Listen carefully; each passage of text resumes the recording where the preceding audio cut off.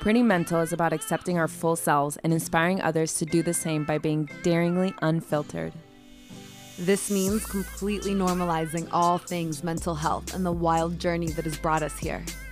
We are challenging the stigmatization of normal human suffering, and we are done pretending and subscribing to the notion that it is taboo to have challenging mental health experiences.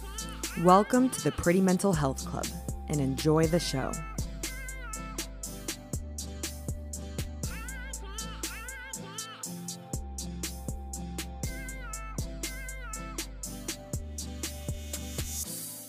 Hey, Valentina. Hey, Paula. And hello, everybody. And welcome to another episode of Pretty Mental.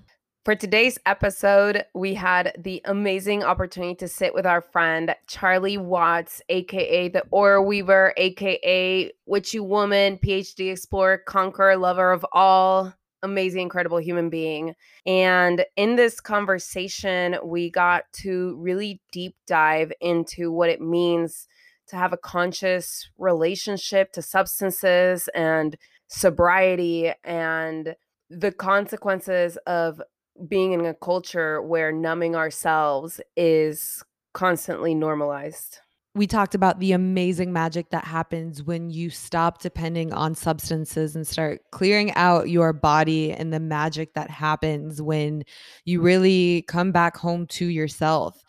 This was an amazing episode that we had with Charlie. I'm so excited to share it with you guys.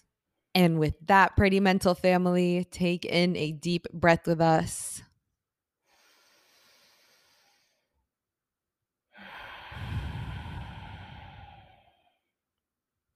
And tune in. All right, you guys. And before we start the episode, I want to introduce our sponsor, Resonate with Sarah, a digital agency that runs YouTube ads, Google ads, Facebook ads. They run organic social media and so much more. Email copywriting, digital copywriting, basically all of your digital needs. And I love them because they're all about using the master's tools to basically play in the game of this world. So they don't stray away from topics of creating ads on the internet and bringing in more money, because a lot of people typically, especially if you're doing some kind of like spiritual work, they say, I shouldn't be asking for more money for my services. These are just my gifts. But that's not what this is about. As we learned with the podcast with Alexander James, calling in money money is an energetic, and Resonate with Sarah is completely aligned with that. And they want to align you with that. And they want to introduce you to the world and amplify you to the world and your messages and your offerings, and to not shy away from bringing in boatloads of money, because as Sarah, the CEO, always says, fill my cup so I can fill up the cups of others. We love Resonate with Sarah. Check our show notes to read more about the company and dive into their services. And with that, Pretty Mental family, it is time to tune in. It is March 18th, 2021. We are opening ourselves up and aligning to the highest version of ourselves, opening ourselves up as vessels for whatever messages want to come through. We are inviting in all of our spirit guides, our angels, and our ancestors to bring forth any communication that is valuable for us, valuable for our community, and everyone that they come in contact with, for the highest healing of ourselves and the highest healing of our community and the highest healing of the planet. The portal is now open. Charlie, aka Aura Weaver, aka, we have a few nicknames actually for you. Witchy Woman, PhD explorer, conqueror, lover of all. That's what TJ said when we texted her yesterday, because we were like, do you have Charlie's number? And she goes, see, also Witchy Woman, explorer. She gave us all those nicknames and we were like, that's a perfect intro. Yeah. Multi-dimensional human being over here, 100%. I can't keep track of time. Because it doesn't exist. So, Charlie, we got introduced to you through your work with the Aura Weaver, with that aspect of your identity. And and we knew that we had TJ in common, and we've had a few conversations on spirituality, and that we see you being super active with advocacy and just really portraying a very conscious message on Instagram. And most recently, we saw you speaking about your journey with sobriety. So, Valentina reached out to me and we were like, oh, we need to get Charlie on to talk about that, because that's a really important conversation in this mental health landscape that we all navigate. Yeah, we would love if you could introduce yourself to our community, for starters. Yeah, absolutely. I'm so happy to be here today. It's great to be chatting with y'all. So I've been a full-time artist for the last couple years, and really digging into different aspects of photography. And my photographs have always been deeply spiritual, and that led me to aura photography. So that's been kind of my bread and butter for the last couple of years, has been working with this really old camera that creates these like really fun 1970s Polaroids that are kind of indicating what different things you're going through within your auric field. And, as an artist, you're kind of in this fringe community. And within that fringe experience, like, it is wild and it is fun, but for most of my 20s, largely the art community is centered around alcohol and drinking. And so one of the things, like, the reason we're chatting today is, like, 2 years ago I just reached this point where it's like I can't do this anymore, and I can't be a part of this community anymore, and like I can't do this for my health anymore. So it's that's kind of the very beginning of like the conversation.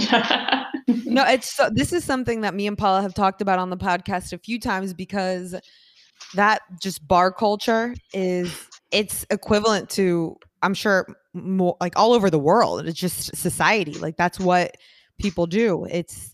Alcohol is everyone. Alcohol is not necessarily an evil. I mean, depending on how you look at it, but it can just be something that can suck you in and can become an evil before you even realize it. And it's something that I dealt with because I didn't drink. So I always had people did not understand. I just didn't want to. It didn't make me feel good. I wasn't called to it.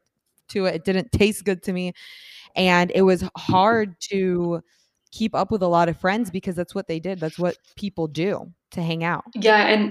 And I've been lucky enough to live in Europe on and off my entire life. And, it's very, very similar. The drinking cultures, like in France and Italy, are slightly different than here. There's not quite as much binging, but it's really interwoven into the culture. And, with, being in Italy for so long, it's pretty much everything you do, there's a glass of wine involved. And one of the things I really started to notice my drinking when I lived in Italy for 6 months. This is when I was about 19. And, as part of being an American in a foreign country, you become this, like, it's like all of the stereotypes of just like how Americans go to other countries to party, or like, how Australians go to other countries to party. And, I was like checking in with myself at one point, and I realized, I was probably drinking a bottle of wine a day when I was living in Italy, but so was everyone else I was with at the time. So it felt very normal. It didn't feel that I was like stepping out of a boundary or was like pushing my own limits. And you just get super used to doing certain things. And I remember I moved back to the United States from Paris, and it was one of those things. I moved. This would have been later. This was when in my mid-20s. And when I came back to the United States, I wasn't drinking as much, and I wasn't drinking as much coffee. And I went through like a full-blown withdrawal situation where I was like violently shaking, and I was like thought I had the flu. And then I was just thinking about it, and it was just like, oh wait, I haven't had any alcohol in a couple days. And so it was like actually like going through full-blown withdrawal, like in my mid-20s. Oh, wow. Mm-hmm. So I think with like my personal relationship with drinking, I started drinking when I was 12, and it was one of those things, I was always with other people. I was always, I'm never someone who drank alone. So I never thought of myself as kind of like this poster child for like what an alcoholic would look like. Like I never considered myself an alcoholic. And even though like in retrospect, it was one of those things where it was a lot of problematic drinking. And I grew up in kind of like a lot of my friends were in the suburbs of Atlanta.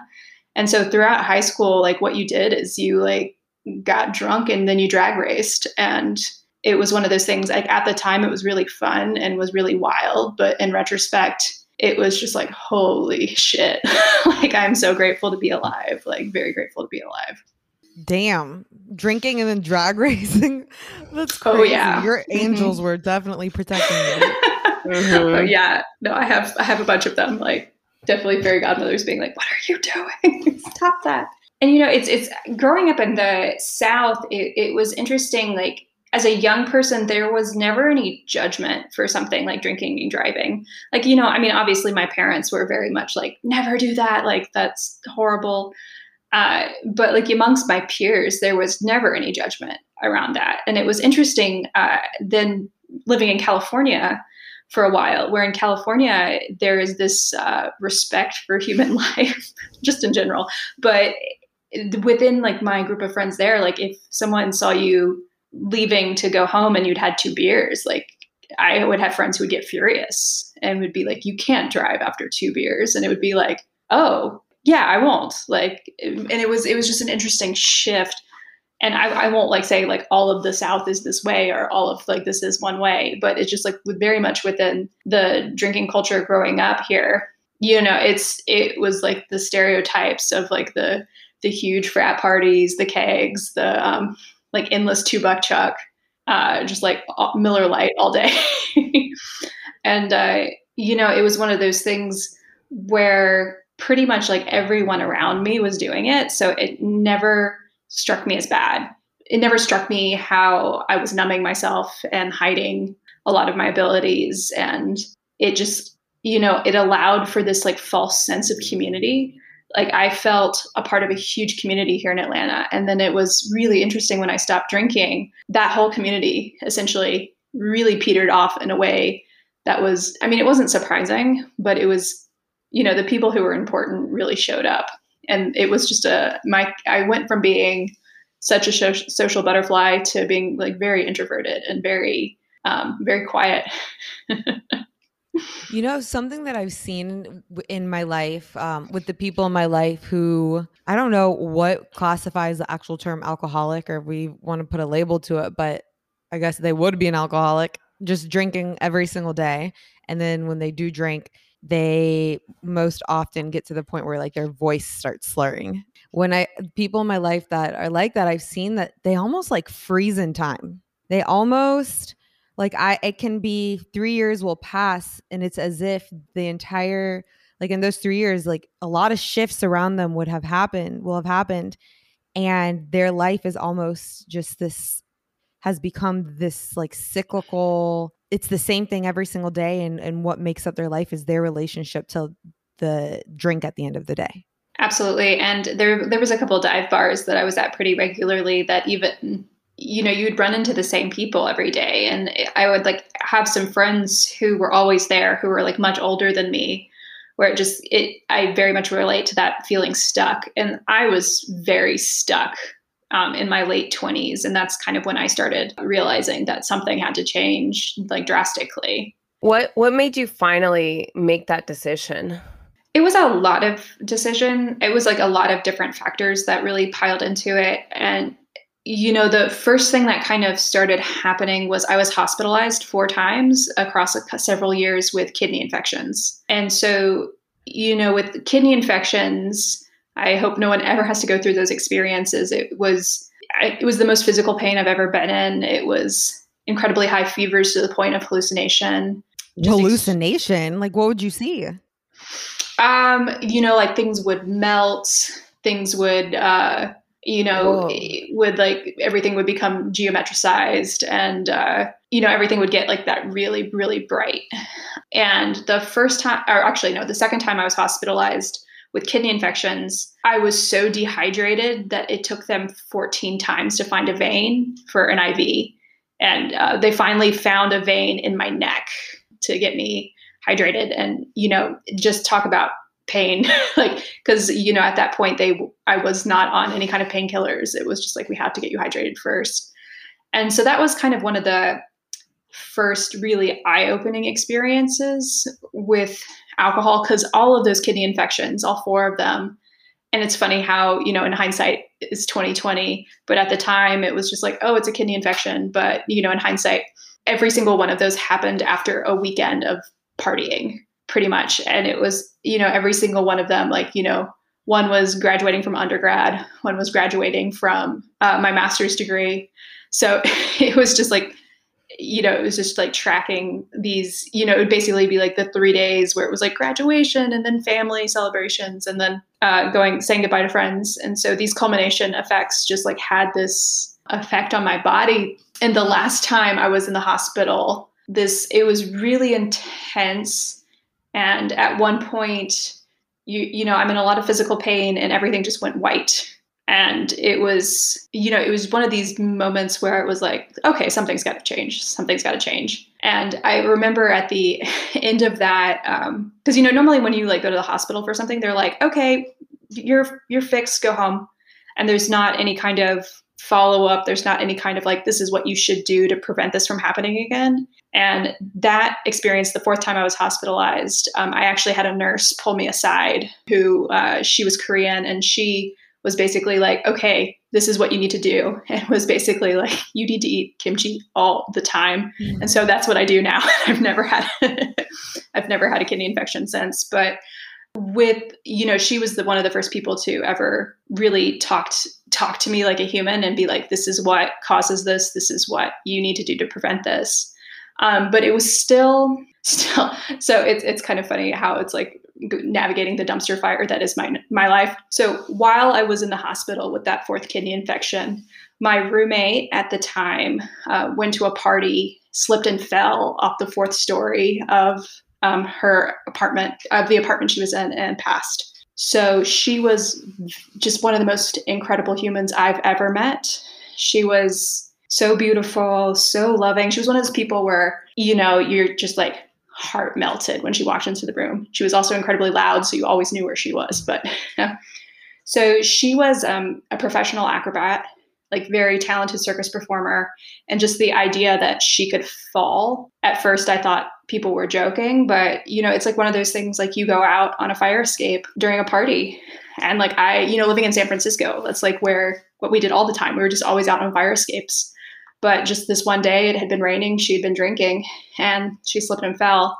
It's one of those things, like you can't say like this or this when someone passed, but you can. I know how capable she was in her body, and I know how I do believe if she hadn't been drinking that night, she might have not slipped. I mean, she might have, because, we just can't know these things. But, after losing her was really eye-opening. And then getting sick was really eye-opening. And then the final kind of nail in my coffin of the push into sobriety was the last night I ever drank alcohol. I went to this party with a friend, and like all the cocktails were neon, like glowing neon. And it was so beautiful and it was so fun. And I just like got so drunk. And then I called my partner that night and basically berated him for 2 hours about something that wasn't his fault. And, I was really cruel. I don't remember any of this. I was really frank. I was, I was just being really, really mean to him, and he didn't deserve that. And, at the time we were trying to do long distance, and I think that was just part of me snapped, where it was just like, I don't want to do long distance anymore. And after that happened, it reached this point where it was like, do you want to keep drinking or do you want to have your relationship? And my therapist at the time, who was instrumental to this, was like, okay, it's time for you to go to rehab. It's time for you, like, you need to go away for a while. And that just, the experience of someone saying that to you, of someone being like, okay, like it's time for you to go to rehab. It was just so shocking. And it felt like everything stopped. It felt like time stopped. I felt so heavy. I felt like I was just wearing a weighted blanket at all times. I could really only manage like what was directly in front of me. And through the process of looking into rehab, I recognized like the first thing is like rehab is insanely expensive and is also like it's not a guarantee for anyone. And I was also the way I drank, I didn't drink every day. And, you know, towards the end of my drinking, I was only drinking like maybe 3 or 4 times a month. But the problem was on those 3 or 4 days, I was usually drinking to the point of blacking out. So I was, you know, in consideration of that, I was like, okay, what can I do? Like, I can't afford to go to rehab, but I want to prove to myself and to my partner and to my family, or mainly I just wanted to prove to myself that I could stop. And so that's when I started just like reaching out to everyone I knew who was important to me. And especially I reached out to a bunch of healers. Like I reached out to like my nutritionist, I reached out to my herbalist, and I was just like, what do I do? And, you know, with the herbalist I work with, she is one of the grandmothers in the industry, just like this powerful woman. And she basically looked at me and she's like, well, do you want to stay alive? Because I want you to stay alive. So I got on a really strict herbal protocol with her to help detox. So, you know, a lot of these like different liver detox herbs. And then I also committed to doing a 90 for 90. So that is 90 AA meetings in 90 days. And through that, that is when it's, you know, at the end of those, because I pretty much felt like I was at this point where I was like, okay, if I can prove I can do 90 meetings in 90 days, I don't need to go to rehab. And like, I just like, one of my mantras was like, you can't take my shoelaces from me, which like some rehabs, you can't have shoelaces. So that was like my mantra is like, I'm keeping my shoelaces. And that 90 for 90 was so transformative. And I know AA is very polarizing for a lot of people. And I am not currently in AA. I kind of like reached a point with it because there are aspects of AA that we can get into that I don't agree with and I don't think are true. But for getting sober, it was so beautiful and the community was incredible. And I met just so many beautiful people and just so many, you just hear these stories that just make you feel like how beautiful life is and just like how powerful life is. You know, in those rooms, I came back to myself in this really, really powerful way. What an incredible story. It's tough. I think about how central alcohol is in our culture and even how the relationship we have to it is very dependent on what aspect of the culture you're involved in, that it can completely normalize binge drinking. And then you step away from that and realize like, whoa, why is it that we are poisoning our bodies in exchange for connection? Like when did that become the norm? Yeah, and it's I like to think about in my head, like, what if it had been LSD that we had chosen instead of alcohol? Like how like interconnected we could be instead of so numb and so separate. And it's so pervasive in so many ways. And, you know, in my early sobriety, for anyone who's in that phase, like just know it's gonna be a little lonely for a minute because I had to stop. I couldn't go out at all. Like I couldn't be around alcohol at all. And that was really, really hard. So essentially that would just meant I had to be alone for a while. And I'm grateful I did that. Like now, no problem. I've gone to a couple, well, I mean, obviously not during COVID, but you know, I've been able to go to bars and like not feel triggered at all. And I've been able to go to a couple like small gatherings where other people were drinking. And I'm at a point now in my sobriety where it's more like, oh, that's cute. Because like in the early, you know, it was just like missing my friends, like missing that connection. And it's like, you do have to work a little harder to connect with people now because it has to be this more authentic. It has to be this true connection. I've gotten really horrible at, if I don't like you're going to know immediately. And like, I'm not going to give you any of my energy. That is so real. Oh my God. I relate to that. It's so crazy. Cause like, I'm not going to go out and have a drink with you and then we're going to get along in 2 seconds. If I don't like you, like we don't vibe and we got to say it right now.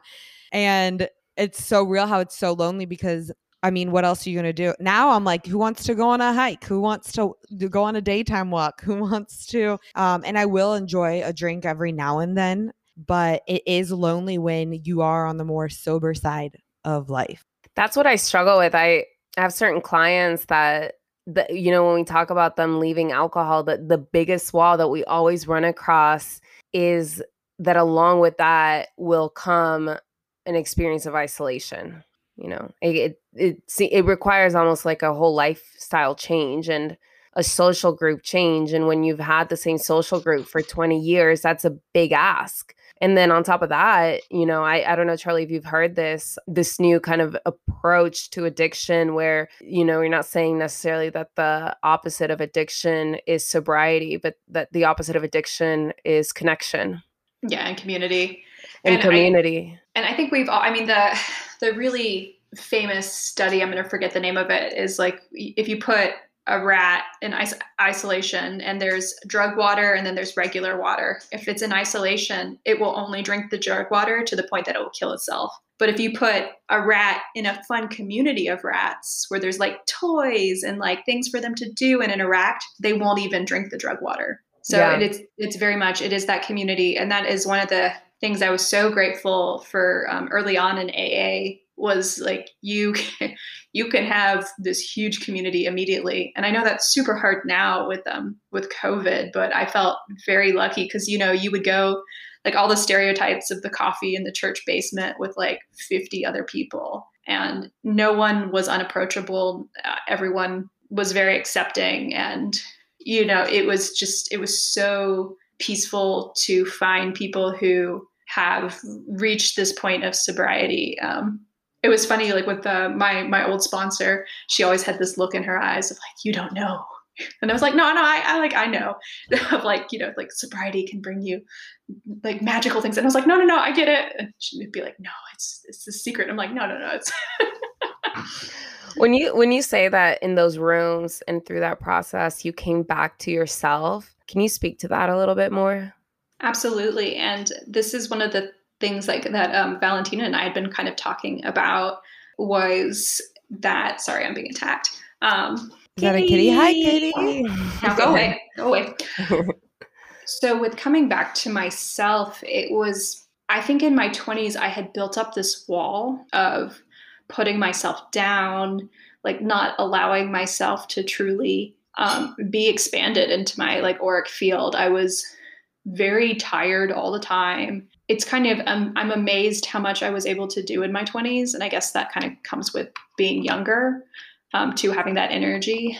But one of the things we did talk about that Valentina and I touched on, I accrued an incredible amount of credit card debt in my 20s. There was just like things that I let get out of control. Like I had close to $20,000 in credit card debt. I was living month to month with the work I was doing. I was not caring at all about my financial health. I wasn't caring at all about my mental or physical health. I was kind of just like, it was more like the world was happening to me.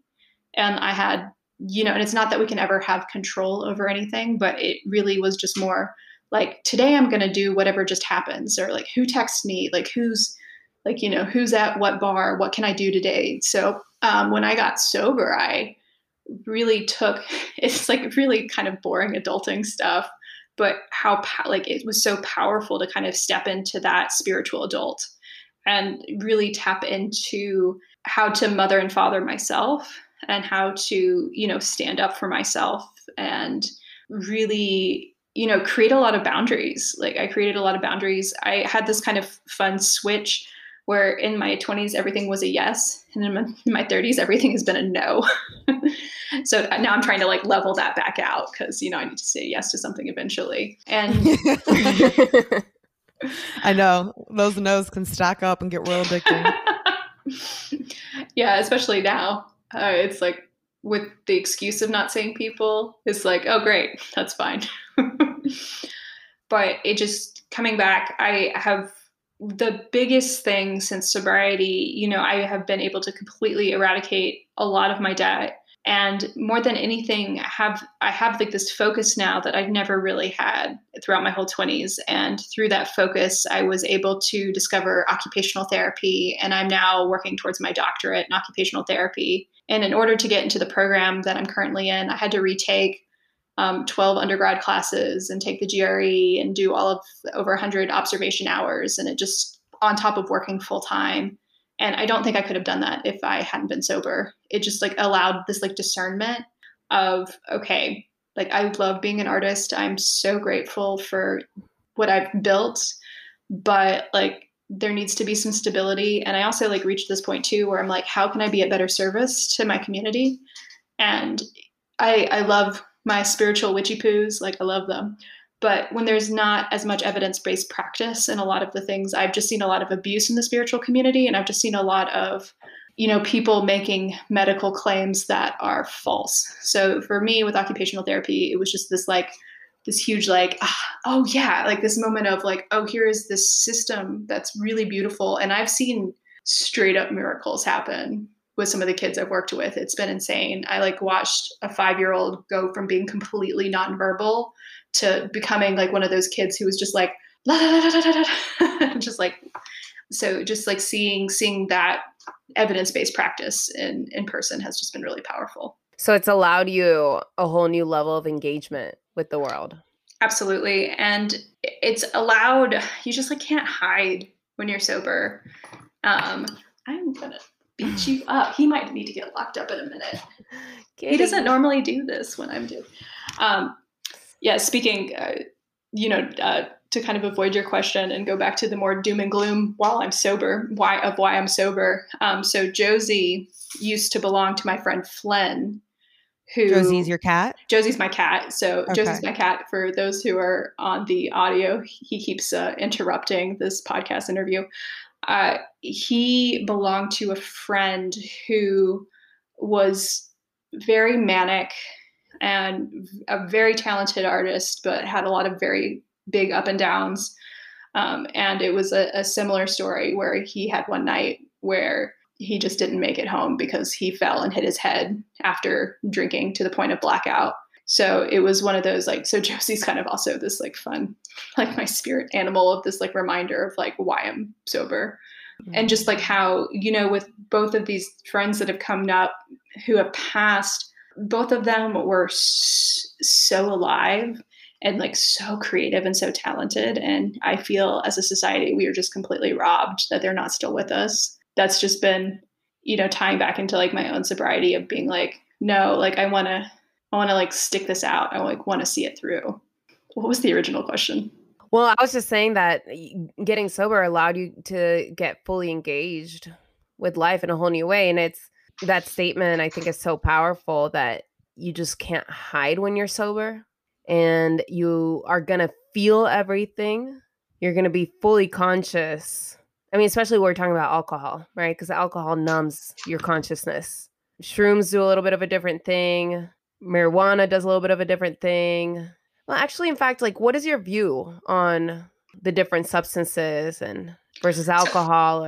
And that was one of my big breaks with Alcoholics Anonymous was I am, you know, I work with a lot of plant medicines and it all comes down to intention.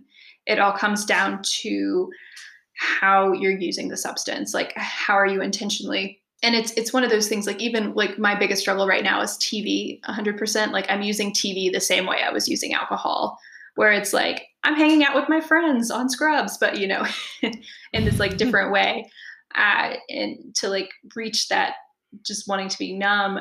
So I am more of the mindset, it really depends on intention. You know, I really feel that, you know, a lot of the plant medicines are very different, but I've also had friends struggle with marijuana the same way I struggled with alcohol. And I will definitely say, like, you know, I've had like a really fun, wild life, which I appreciate, but I definitely noticed with some of my plant medicine experiences, it was more chasing the experience, more chasing the like wanting to see the crazy colors and connect with God. And so it's like, even with like a substance like ayahuasca, you can still use that in a way that is, if your intention is not to integrate and heal, if your intention going into those types of ceremonies is to like see a bunch of beautiful colors, like it's kind of the same. But one of like the big, you know, with like AA, they are like, everything is a no-go. Yeah. And I've seen it be very, it's very black and white. Isn't the person who started that, like, wasn't there a story with like plant medicine? that inspired is. that? There That is. that I think shrooms was part of what helped him kind of wake up to his sobriety Mhm. from alcohol. Yeah, I think it was I should know this because I've like read about him a ton. But there was, well, because like, also it used to be the stigma of mushrooms used to be different than it is, I guess, now, like post the hippies. But so, and it's also like with Alcoholics Anonymous, it's so powerful, but one of their kind of tenets is like, once you're an alcoholic, you're always an alcoholic. And I don't identify with that. I don't believe that we are ever just one thing.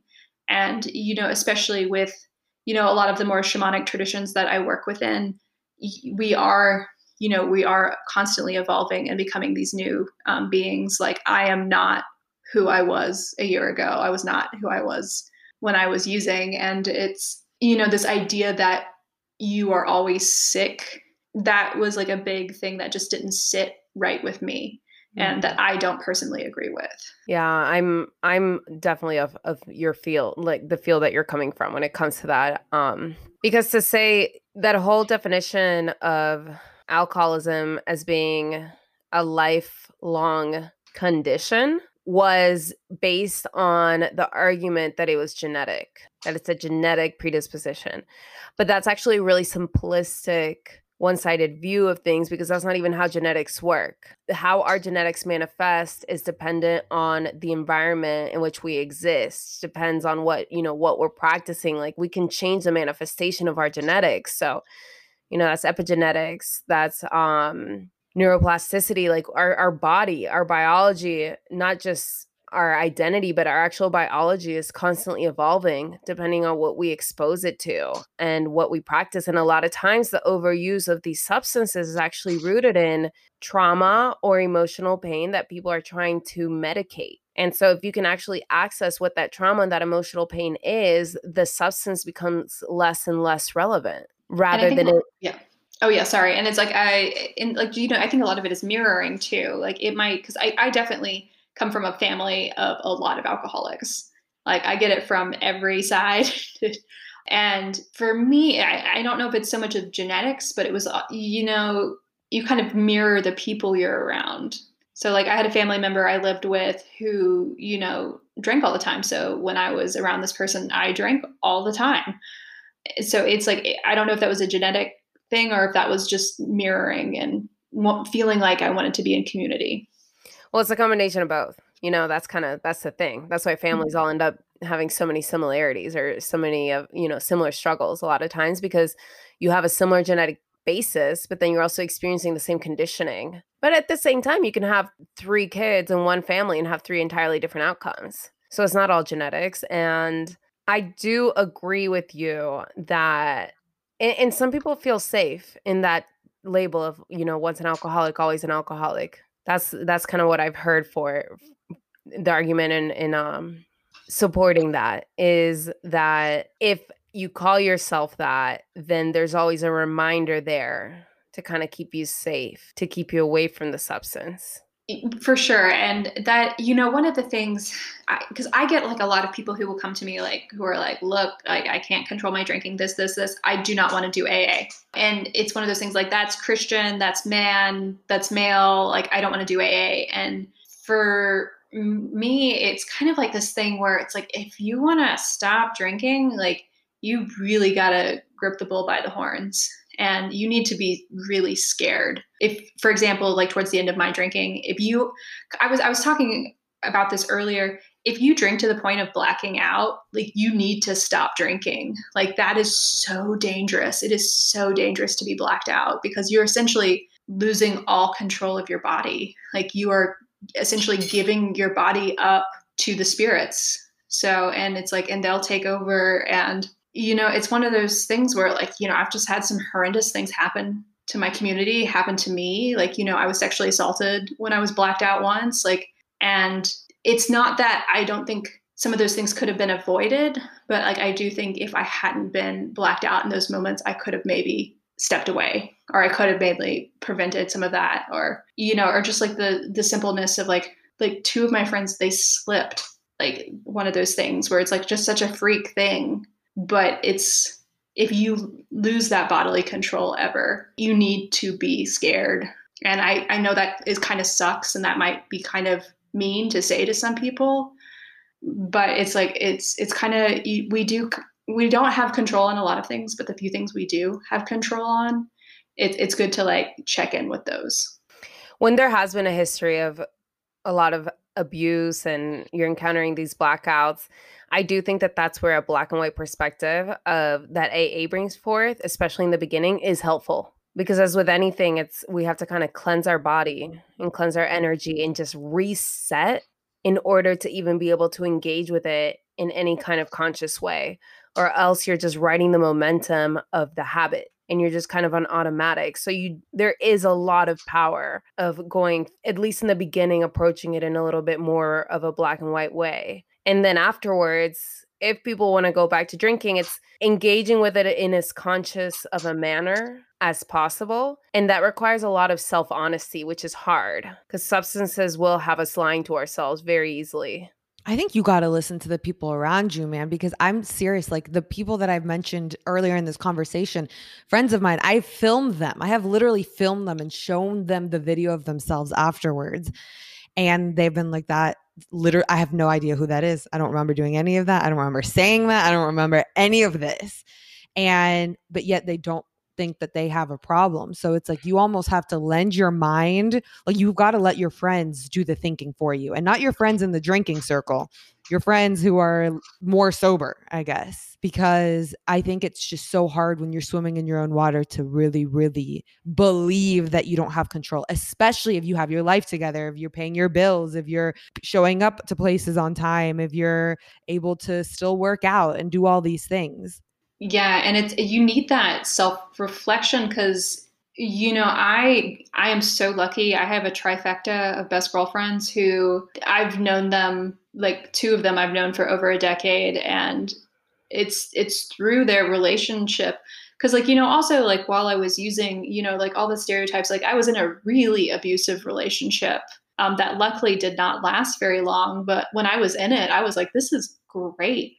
And one of my girlfriends literally flew to LA from Atlanta to be like, you were being taken advantage of. And it was like, oh, like it took that mindset of like having someone who's known me for a long time be like, this is not right. And it's so hard when one of the hardest things for me about getting sober was the feeling that I couldn't trust myself. If other people let you down, that's one thing, but like I felt like, how could I have let this go on for so long? And like in early sobriety, it was like, oh my gosh, it was so much guilt that like I hadn't done this sooner or I hadn't been aware. Because like I do think there is a healthy way to drink. Like if you can go out and have a couple drinks and then stop, that is fine. I think there are those healthy ways to connect. But I think the first time I blacked out, I was 15. And, I was, it's tricky because like, I never drank regularly. I was never someone who drank every day. But, just with the binge drinking, like the signs were always there. And it's so hard because, in college culture, everyone does. And it's like, even recently, I've seen some people drink to the point of blacking out. And it was just this interesting experience of, because other people were doing it, it was fine and how normalized it was. But just like, I think for me, just like, the health problems I was having and just like not having these people in my life, I was just like, I can't drink anymore. Yeah. Your spirit didn't let you get away with that path for too long. Cause then you get other versions of people that do it their whole life and it just becomes normalized and, their health never gets affected. And it's like, whoa, No, it doesn't. Oh my God. We have a family member who literally is indestructible. My grandpa. It's a massive alcoholic. And this now man he's had a stroke. He has like half a heart, half a lung, and he's still just walking around. But he is like kicking. He's like alive and kicking and like sturdy as fuck. Yeah. Anyway. Well, and for you, Charlie, it was like your journey, your spirit was like, no, we're not doing this. I'm curious when you said earlier that in the numbing that alcohol was causing, your gifts were being suppressed. Can you speak to that? This is what I was about to say. Absolutely. So, as an artist, I feel like we pull these artworks like from the universe. They're like these little gifts that spirit gives us that we then get to create and put out into the world. And, I was always making work. There hasn't really been a point when I wasn't making work, but I wasn't allowing for any kind of safety net for myself. It's one of those things like with any kind of, you need that base, you need that root chakra to be like very stable before you can move up into that like genuine creativity. And I'm very privileged in that I was like never going to face like houselessness or, was never going to not have food on the table. But I was also like, just barely scraping by with like whatever job was just there. And it was just this very feast or famine lifestyle. And, it is a weird thing to like recognize, like having financial stability has allowed me to produce some of the most profound work I've ever made. It's allowed me to like have a 5-year plan.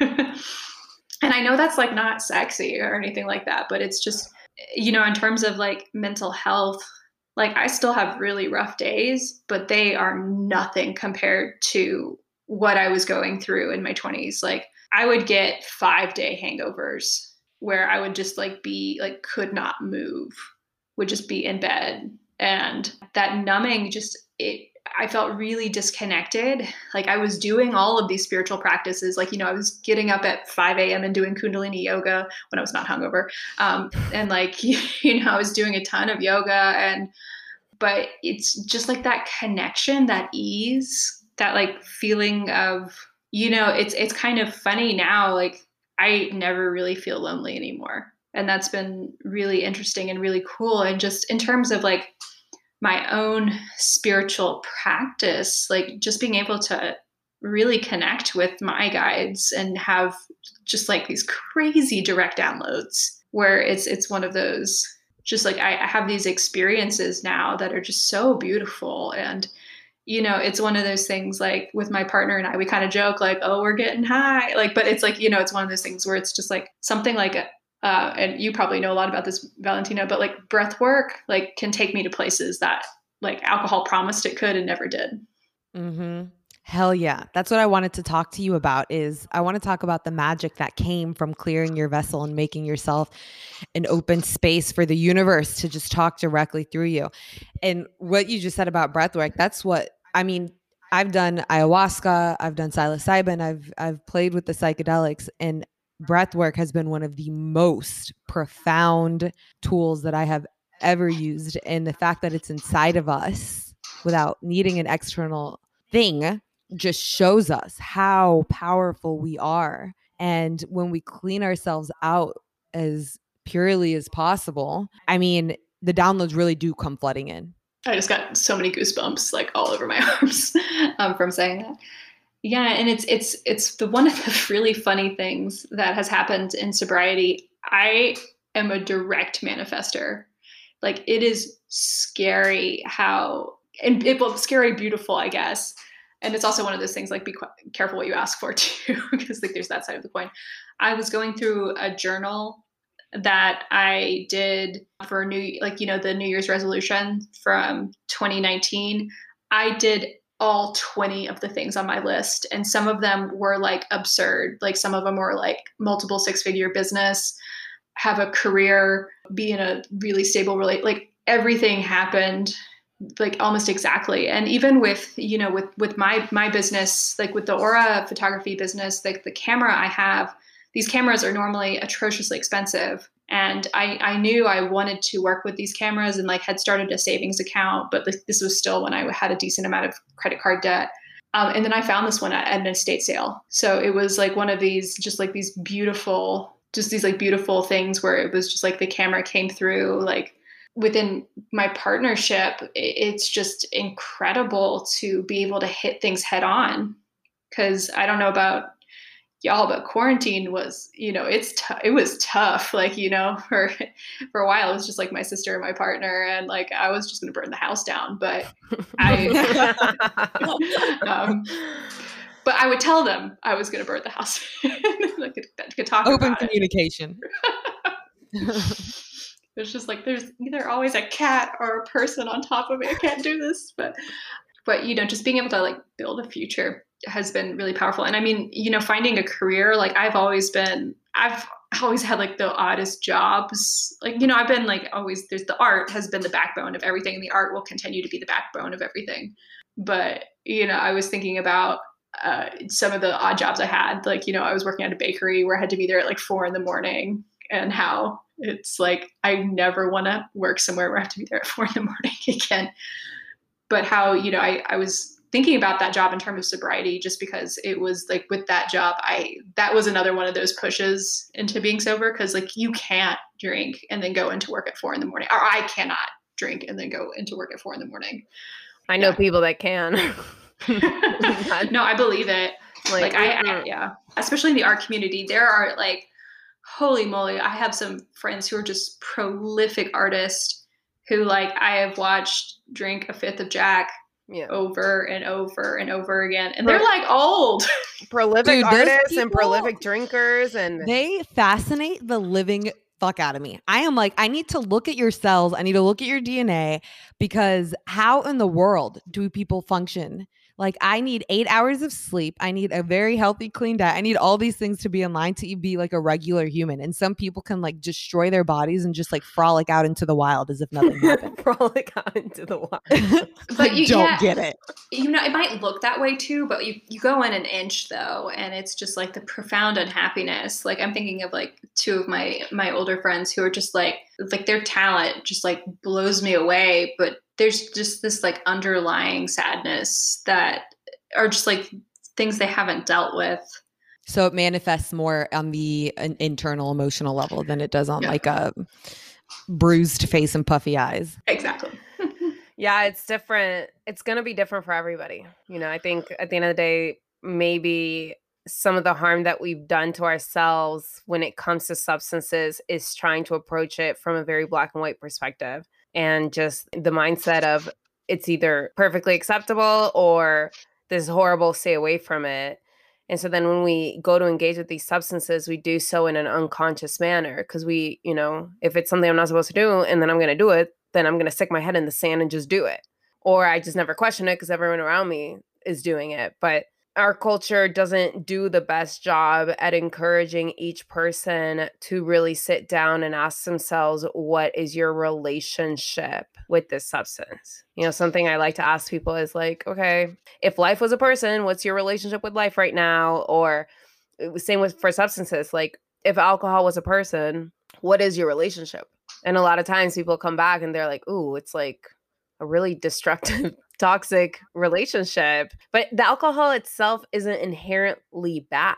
It's what you were saying earlier about the intention. It's what is the relationship that I have to this? Am I doing this to escape myself? Am I doing this to numb aspects of who I am? Is this seeping out the life force away from me? I also realized that in order for people to really kind of engage with sobriety or have a very conscious relationship to these substances, there often needs to be a fuel of wanting to live for something greater than ourselves. Yeah. And that's like one of the things, like, even with like my big career shift was just like recognizing how can I be a better service to the community? And that is one of the really beautiful things about AA is that, as part of that, you are at service, like, you are cleaning up after meetings, you're figuring out these ways to be at service to that community. And as an artist, like one of the odd jobs, like I've been teaching preschool art on and off for 10 years. That's been like one of the odd jobs I've had. And, I was just like hitting this point with a lot of the kids. Cause like, if you have a kid who, might be suffering from like autism or like any kind of attention deficit, like I had no training on how to help those kids. Like and a lot of the schools I worked with were like these really underserved schools in South Atlanta is where I've worked on and off. And so, you have these kids who just have so much trauma. And I just, as an art teacher, felt like I couldn't do anything for them. So that's like a big part of like why I'm going into occupational therapy is to figure out how to be at better service to these kids and like show up. Yeah, I mean, I do believe and I've seen and I've experienced that if we don't have something greater than ourselves to live for, there's not enough motivation to be in full contact with life, then the main MO then is just to seek pleasure, which ends up being an empty promise. It's to get to the end of the day and try to get as much pleasure in our life to get us to that end of the day before we have to do it all over again. That absolutely. Yeah. Yeah. I mean, that was kind of the question that started healing my relationship to substances. Was I realized, like, in my early 20s, I was drinking all the time. I wanted to smoke. I just wanted to run away from myself. I just make art, but then art also became like a vessel for escaping as well. And then I realized, like, the more and more I was headed down that path of just pleasure seeking, the sadder I was becoming. Right. And then I realized, like, wow, like, none of this is really worth it if we're not in connection with each other. Yeah. Like, what is the, reaching a point for me where I realize if I'm not going to be of service, then what's the point? And it's beautiful that you say that. The herbalist I was talking about earlier, who was kind of like, do you want to be alive or do you not want to be alive? Like, she said this pretty much the same thing to me. It's like, you need to figure that out, because of her clients, the ones that are doing the best are the ones who have found how to live their lives in service. And, from that point, it's just, when it's not just you, it makes it easier and sweeter, and any kind of like, I think I do kind of like the idea of like the veil thinning between you and like the spiritual aspects of self. It's been really beautiful. Yeah, there's no better feeling when you really, really, really come home to yourself, and that veil just starts getting thinner and thinner and thinner. It's one of those things though, and it's been funny too, because I never considered myself like, I'm sober from alcohol, but it has been funny how pretty much everything else is kind of left too. Like, I've done a couple plant ceremonies since getting sober, and they were so terrible that it was to the point of like, that was more traumatizing than healing. It's been funny how my body has just been like, nope, it's just us. Like, now I just have to figure out, because it's one of those things like I feel like we all need to figure out what that downtime looks like. As someone who has, like, I don't know about y'all, my brain goes a million miles a minute. Like, I am never not working. So when I have that free time, like in my schedule, I just become a total couch potato trash panda who's just like, it's going to be gross food and TV. So I think it's one of those things where it's like, I feel very grateful that alcohol is no longer a part of my life. Right now, I'm working with a nutritionist to figure out how to make sugar not part of my life. And oh my Lord, that has been, it's been, I would say, it hasn't been harder than giving up alcohol, but it has been a whole other, it's just like brought up everything again, where it's just like, all of a sudden you like, why am I eating this cookie? Like, where did this cookie come from?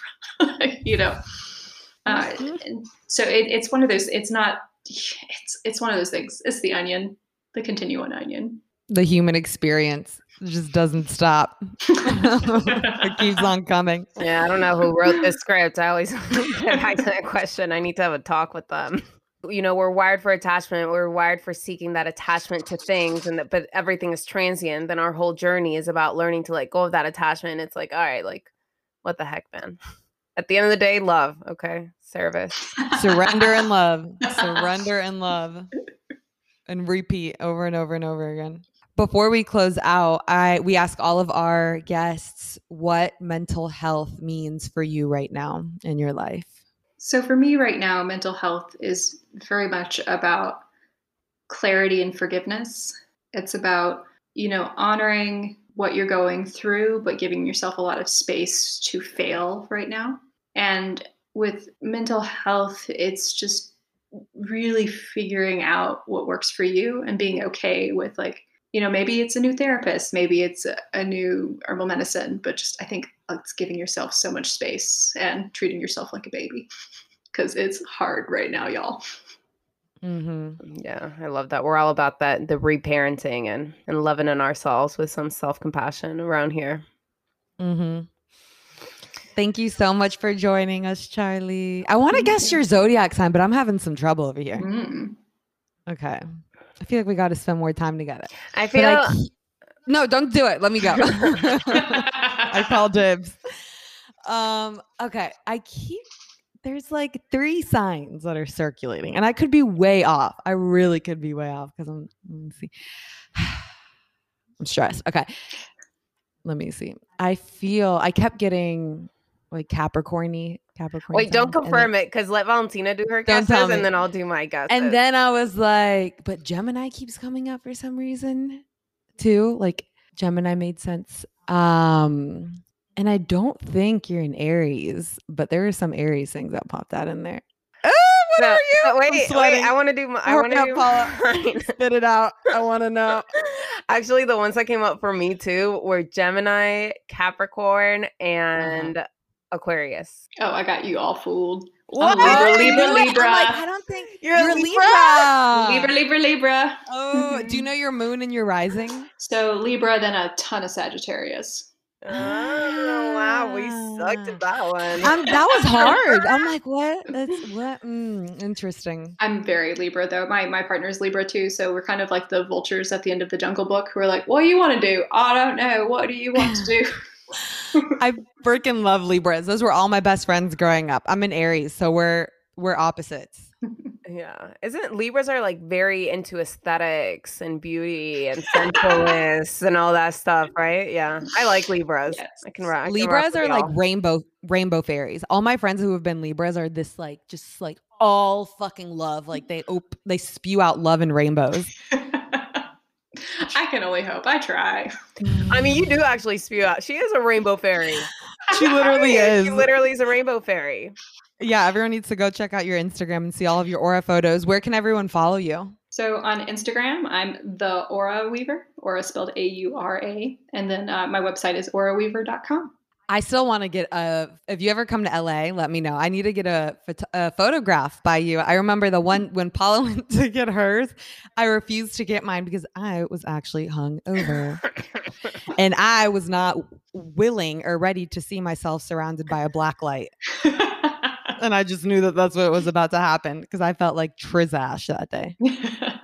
But we'll do it soon. It's so wild how we all ended up interconnecting and just how, I mean, I don't know if you even realize like how much you played a role in the day that my cat passed away. Yeah, and I got some snippets. I still haven't listened to the podcast with TJ, but and I can't remember if I told you the story. The craziest aura photo I've ever taken was of a friend who was, he came the day after his familiar had passed, so another little cat. And when you get your aura taken, the photos keep developing after you open them. So we had gotten to talking, and then we came back to the aura photo, and an orb the shape of a cat had shown up on his left shoulder, and that apparently is where the cat always sat. And like both of us were just like, oh my God. So it's one of those things like with the aura, I think it's with any of these like self-discovery tools, these like really beautiful little moments that allow for that connectivity. But I'm glad it brought something into that day. No, yeah, I mean, it totally did. There was something, it was just like, go get this picture of Charlie, like capture the energy of this moment, or just, you know, just ended up there. Everything kind of wove together. And, you know, I think it's beautiful that's what art offers us, is the ability to alchemize moments of pain into beauty. So absolutely, yeah. So thank you for the work that you do. Thank you, Charlie, for sharing your spirit with us. It's so good to see y'all. Me too. Hear your voice. Bye. All right, you guys, thank you so much for tuning in with us. Los queremos mucho. Los queremos mucho. Catch us every Monday at 6 a.m. EST. And send us DMs. Connect with us on Instagram at Pretty Mental Official. We love hearing from you guys. We love hearing your responses to the podcast, what it brings up for you, what it opens up for you. Just connect with us and be kind to yourselves out there. Be kind to yourselves. Bye. Bye.